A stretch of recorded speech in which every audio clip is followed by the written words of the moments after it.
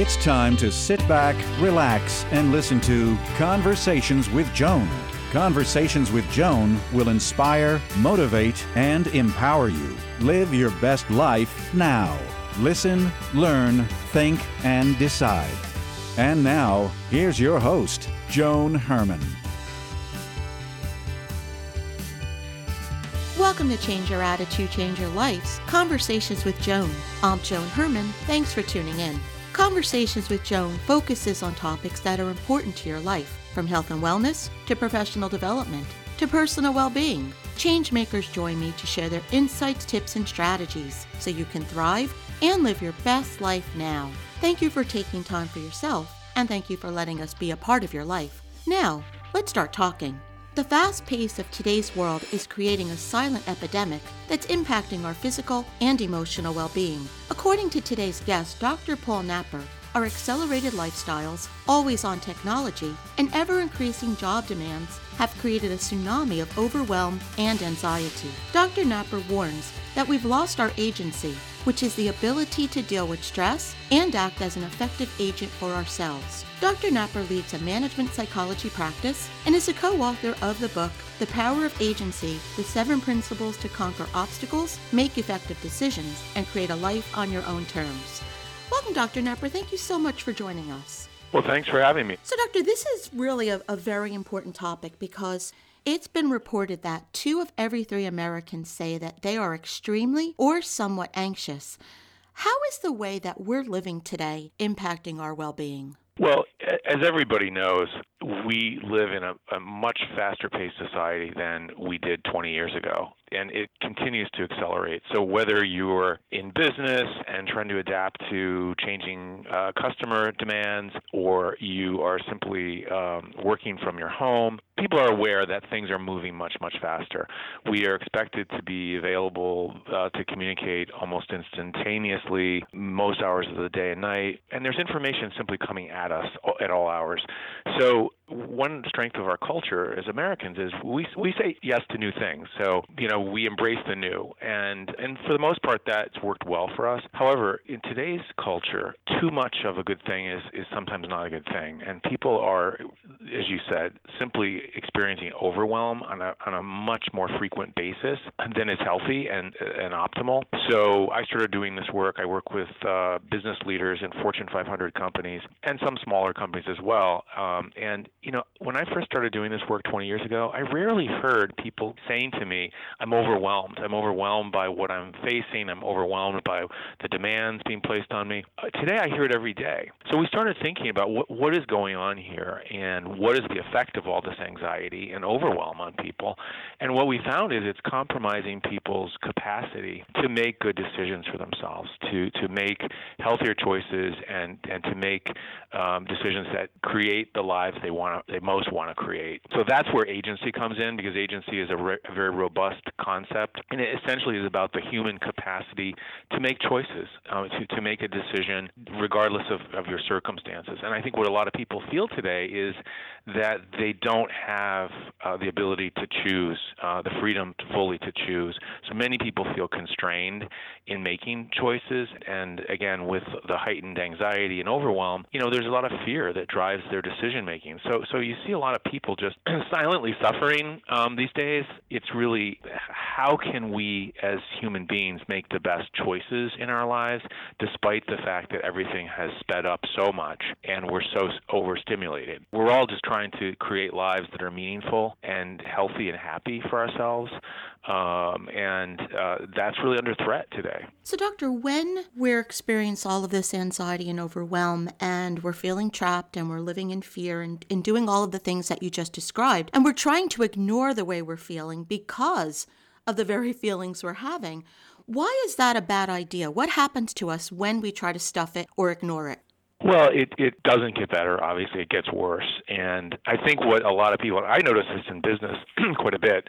Many of my clients in business, these are strong people who try to gut it out and just grind through it. But what I found is that when people aren't being honest about what they're actually facing and dealing with, and they don't address it, they just postpone the inevitable. So I start seeing physical health deteriorating in clients who ignore it. They become depressed over time if they ignore it for too long.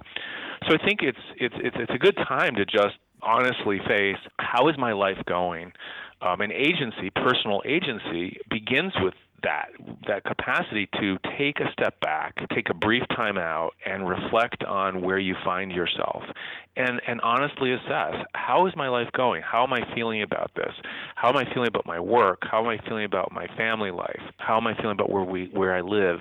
And really doing that kind of check-in and being honest about the answer, and then finding some people to talk about it with.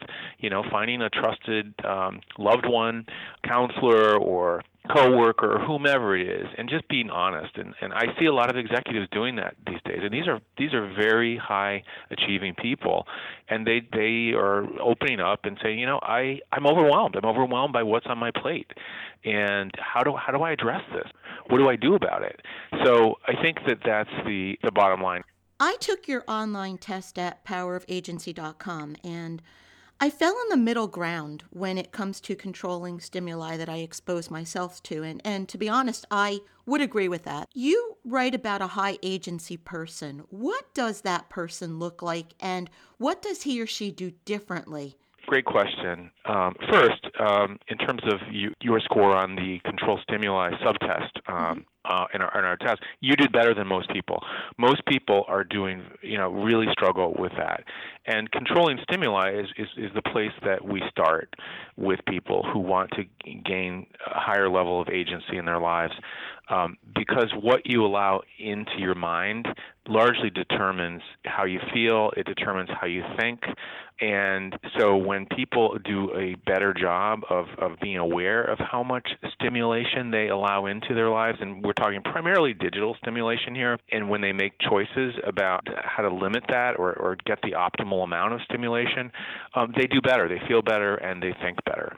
So you're ahead of the game, Joan, because most people from our research really are not doing a great job at managing and controlling the amount of stimulation they expose themselves to in the course of an average day. So what does a high agency person look like?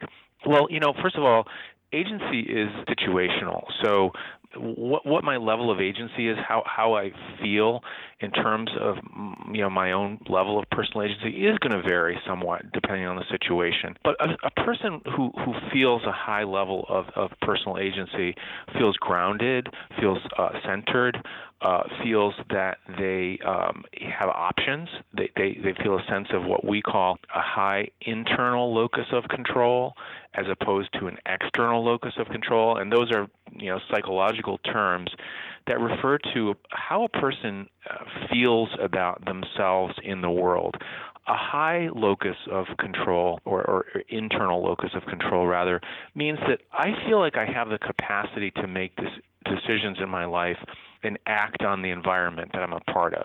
A person with external locus of control feels like the environment really has the upper hand, and the external environment is largely dictating what I'm able to do and the choices I'm able to make.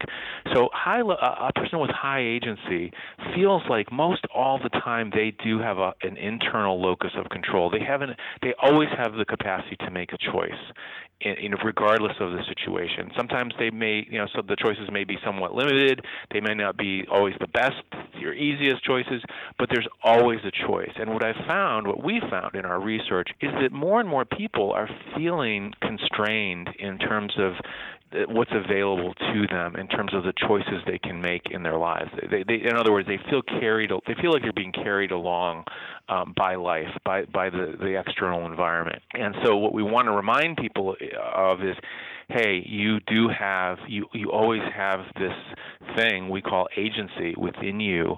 It's your capacity to reflect on your situation and make a choice. And we forget that sometimes. We get so caught up in the moment, and particularly when we're overwhelmed, we lose track of that. So the book is really designed to help people, gain hold of that again and build it, to a higher level, so that they actually are making healthier choices each and every day. Doctor, where does our agency come from? Is it from the subconscious programming that, of everything we've experienced throughout our life? Is it something that's innate? It's a great question, and a pretty deep one, actually. I mean, we noticed that among children, right, young children, they almost seem programmed, right? They come into the world, they want to learn, they want to grow, they want to be able to walk and talk and do all kinds of things, but they also need to be taught. They need to learn from other people, and so we can say that there is an innate human capacity for agency, which again is this capacity to make good, rational choices in one's life. But it does need to be developed. So, in other words, how we think as human beings has a lot to do with our level of agency in our lives. It has a lot to do with the kind of lives we end up creating for ourselves. So agency does need to be developed, but there's an innate human desire for agency. We all want to feel like we're captains of our own ships, that we can, sail through any kind of sea and navigate our lives in a healthy, positive way. So there is this innate human desire for agency, and agency feels good. When we exercise personal agency in our lives, it feels good. We feel like we're part of something. We're engaged. We feel a sense of personal power.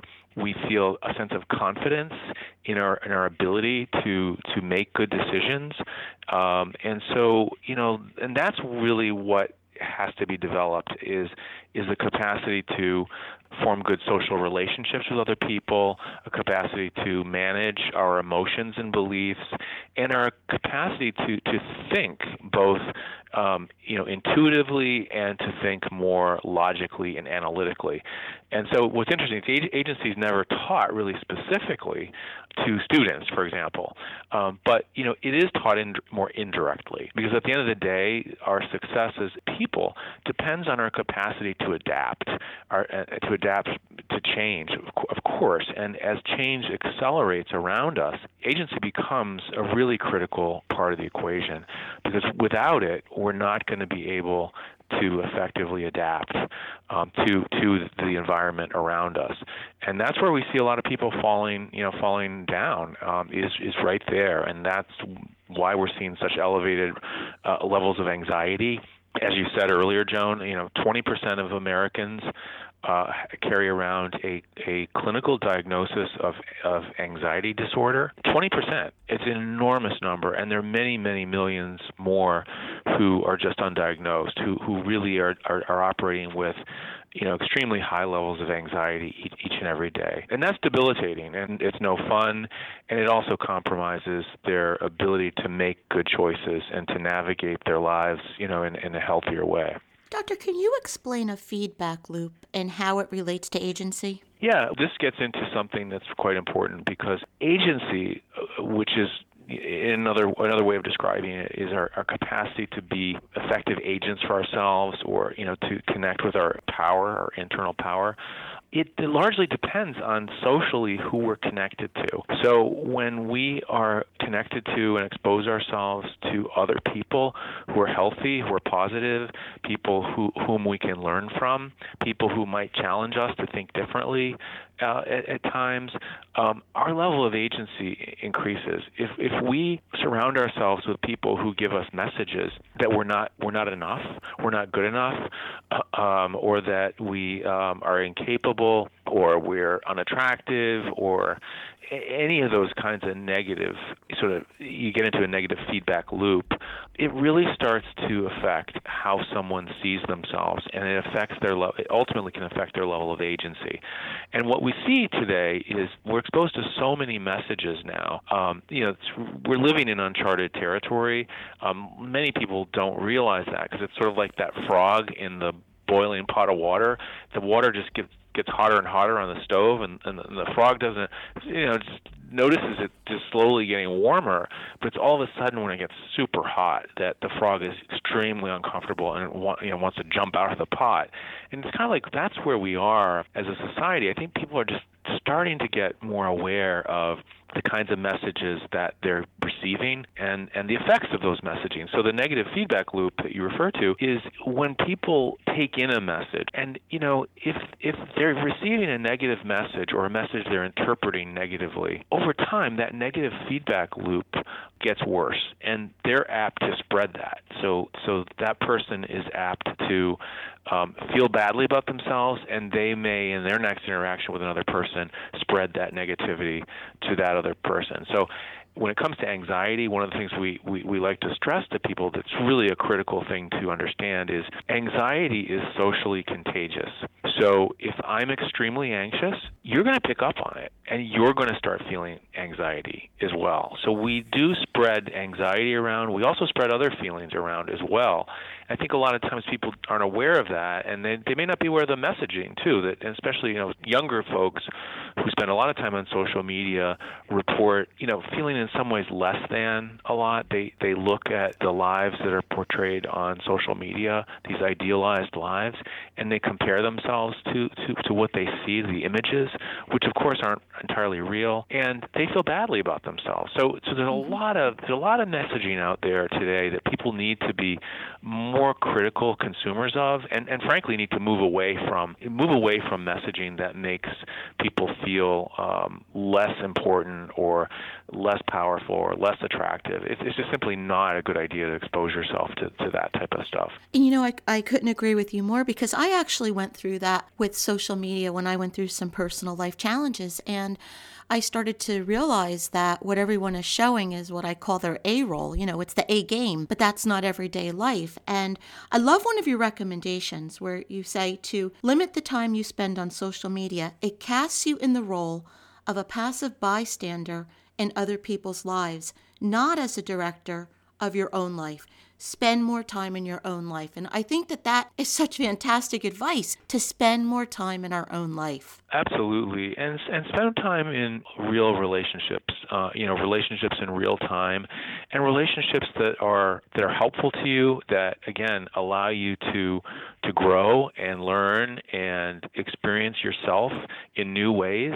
Because I think that's the other thing about social media is it generates a lot of feelings in people, but it is more passive, and it's unlike a real relationship in real time, where you actually can see the person, you develop good social skills because you're engaging with that other person, and we're finding in many work situations that younger folks who have been on social media a lot to the point where they've excluded or limited the amount of real-time connectedness, real-time social relationships, that they show up in the workplace and their social skills aren't well developed. So they struggle, right? They struggle with how to work in a collaborative way with a wide range of different people. And, they really have to embark on kind of a remedial education, a catch-up, as it were, because their social skills have not developed. So it's a very, social media is absolutely fine, but as you said, we liken it to having some potato chips, right? We wouldn't ever sit down with 10 large bags of potato chips and just continue eating and eating until we can't eat anymore. We're saying it's a useful thing to have a portion of potato chips and enjoy those, right? And then that's it. And the same thing with social media. You need to set some limits on it, and you need to recognize it for what it is. And it's a relatively new thing in our society, right? We're still learning about it and learning about its positive and negative aspects. And I think people need to be a bit more sophisticated in consuming this digital stuff, because it has a direct impact on how you feel about yourself, and a lot of times it seeps in it slowly, and you don't even realize it's happening. Have a balance in your life. Make sure that you have healthy social relationships. And by definition, social media, it's not entirely real, right? It's just not. That's the reality. The book is The Power of Agency: The 7 Principles to Conquer Obstacles, Make Effective Decisions, and Create a Life on Your Own Terms. If you'd like to get more information about Dr. Knapper and his work, you can visit powerofagency.com. Dr. Knepper, thank you so much for joining us and for teaching us about the power of agency and how it can help us regain control of our lives and create the life that we want to live.